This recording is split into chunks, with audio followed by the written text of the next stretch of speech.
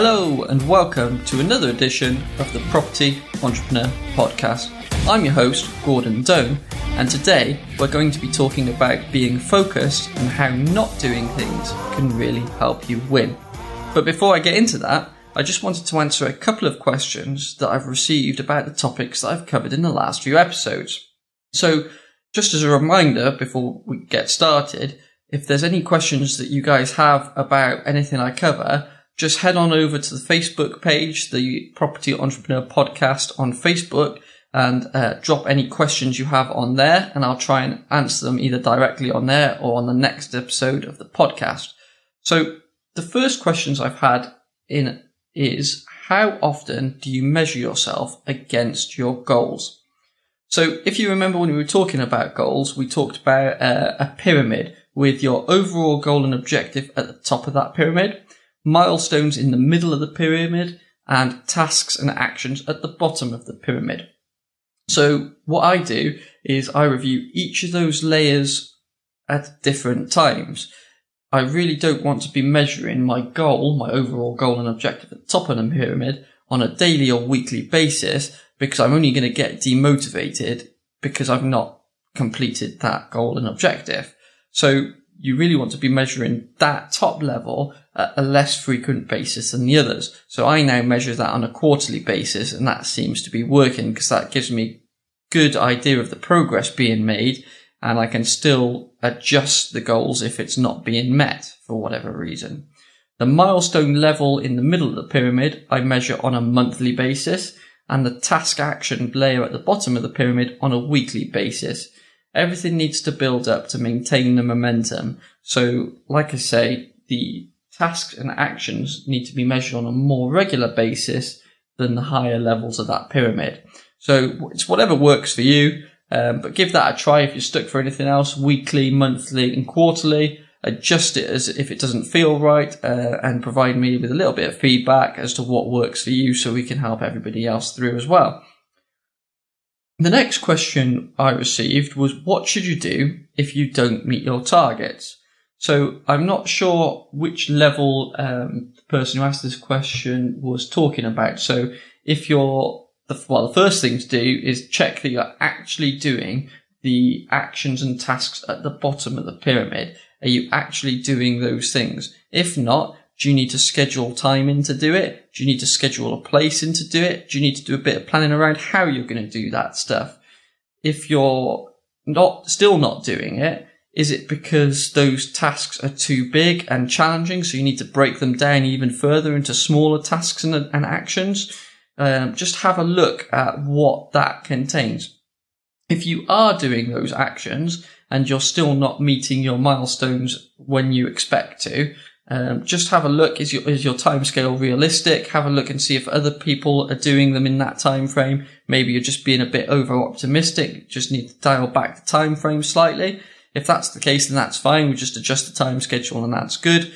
But maybe that actually the tasks and actions you've chosen will never ever lead to the milestones that you've set for yourself. So you need to either tweak your actions in terms of just changing them subtly or completely, if necessary, to meet those milestones, or maybe you need to keep doing those tasks and actions and add on a couple of new ones to be able to give you what you need in terms of your milestones. Don't forget, everything needs to be working up towards your overall goals. So your actions need to meet your milestones, and your milestones then build towards your goals and objectives. So, like I said just now, review each of those at a different time frame, and each time you review it, review what you're doing as well to make sure you're making the most effective use of your time. So a thing to remember there is, I've got another quote, and it's from Eric Thomas. He says, where your focus goes, your energy flows. So make sure you're focusing on those tasks and actions on a daily basis to get them complete. And if you're doing that, your energy will flow through those tasks, and those small wins will build up into bigger wins over time. So that leads us nicely on to today's topic of focus. So we've already spoken about how our goals need to be specific and focused, and how everything you should do should be intentional and contributing to moving you towards your goals. But what I want to do is talk about the word focus, because beyond the usual meaning, it is also an acronym. It stands for Follow One Course Until Successful. So again, FOCUS, F-O-C-U-S, stands for Follow One Course Until Successful.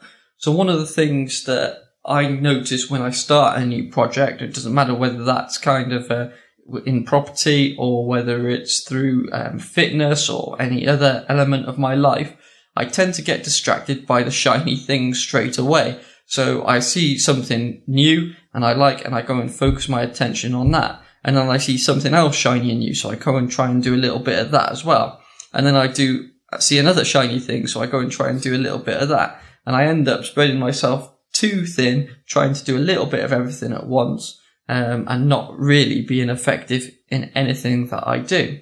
So what I've tried to do now is follow my the acronym, Follow One Course Until Successful, is narrowing it down, reviewing those shiny things and saying, right, actually, although those are all interesting and they all have their place, the ones I'm going to focus on now and put all my energy in are these ones, and follow that until you've mastered it.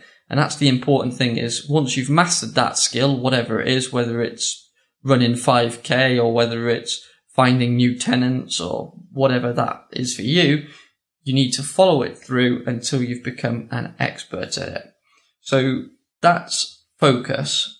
Now what I wanted to just mention is a new competition that we've got, again, which you can head over to our website, which is the propertyentrepreneur.podcast.com. Click on the subscribe tab at the top of the page and fill in your details there. Like I said in previous episodes, if you've already done that, don't worry, you don't need to do it again. You're already entered. What we have today is 2 tickets to a no money down discovery day. So this is going to teach you about the no money down. It's going to give you an introduction into all the techniques on the no money down strategy. So this will teach you how to raise finance. It'll teach you how to build your property portfolio using none of your own money. It will just present to you a real wide range of options for doing that. And it's important for a couple of things, because even if you have money available for investing now, you will always run out of money in the future. Once you've done several property details. So you might be able to do 1 property deal, or you might be able to do 10 property deals with the money you have available to you at the moment. But at some point, you will want to be able to borrow money from other people, whether that's from the bank or whether it's from investors within the community. And that will allow you to keep going instead of waiting for the return on your existing investments. So this is a really interesting course, really good introduction to the strategies. So get on over to the website and pop your details in, and hopefully we can be sending you on the no money down discovery days. So the next thing I wanted to talk about was something that's actually really boosted my productivity in the last few weeks. Now, I've only come onto it in the last few weeks. I wish I'd been doing this slightly a lot longer, really, because it's really, like I say, it's really boosted my productivity. So the thing is, everybody uses to-do lists. Everybody has the tick lists on their desk or on their phone of things that they need to do. Now, I quite often get overwhelmed by these lists. So I have dozens of items on the list. I can never decide which items to do first. So it usually results in inaction for me. I always usually do the few easiest things first and then kind of grind to a halt through lack of motivation for they're too hard or I can't prioritize them. So what I do now is create a not to do list. So I list down everything that needs to be done, whether that's 10 things or 100 things to get a project done. And then I look through those and say, right, what are the 3 things I absolutely must do next to drive this project forward? So I pick those 3 things and I take those off the list and put them onto a different list. So that becomes my to-do list with only ever 3 things on it. And everything else is a not to do list. So I can't be tempted to go and jump into any of those things and not do the important tasks. So this works for a number of reasons. So it really focuses my attention on the 3 most important things now. If I get stuck on one of those things, I've still got a little bit of leeway in terms of which order I can do them in and how I do that. So that gives me a little bit of leeway there to decide which of those to do. So I don't have to do one if I'm getting stuck on that or getting challenged by it. I can have a little bit of a rest, focus on one of the other ones, do that, and then come back to the other one. But what it doesn't allow me to do is jump off and try and do 5 or 6 other things, or a little bit of 5 or 6 other things, and distract me from those main goals.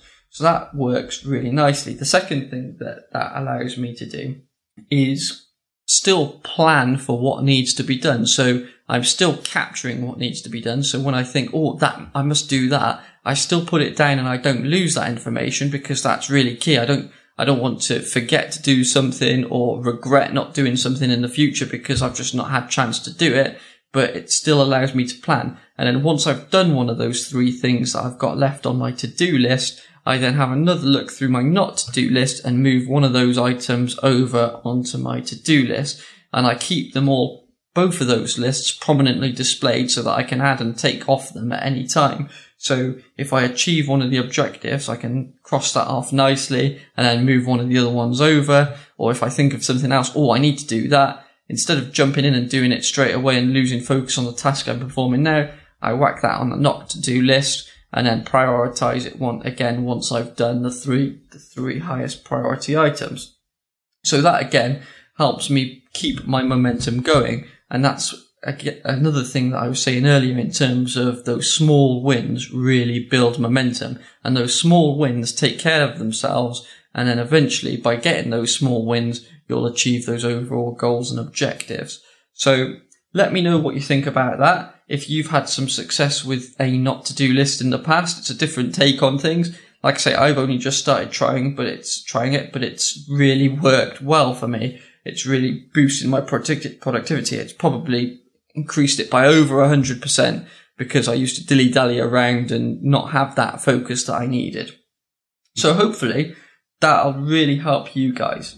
So that's it for today. I know it's a nice little short episode, just a little bite size there. So hopefully you found that useful and helpful. It would be great if you could head over to iTunes and leave us a review so we know what you think, so we can keep doing this. If you've got any suggestions or things that you want covered in future podcast episodes, let us know. Drop us a message, drop us an email, or post on Facebook, and we can see if we can get those covered off for you. So don't forget to go and enter the competition on the website. So stop listening to me and go and create those not to do lists.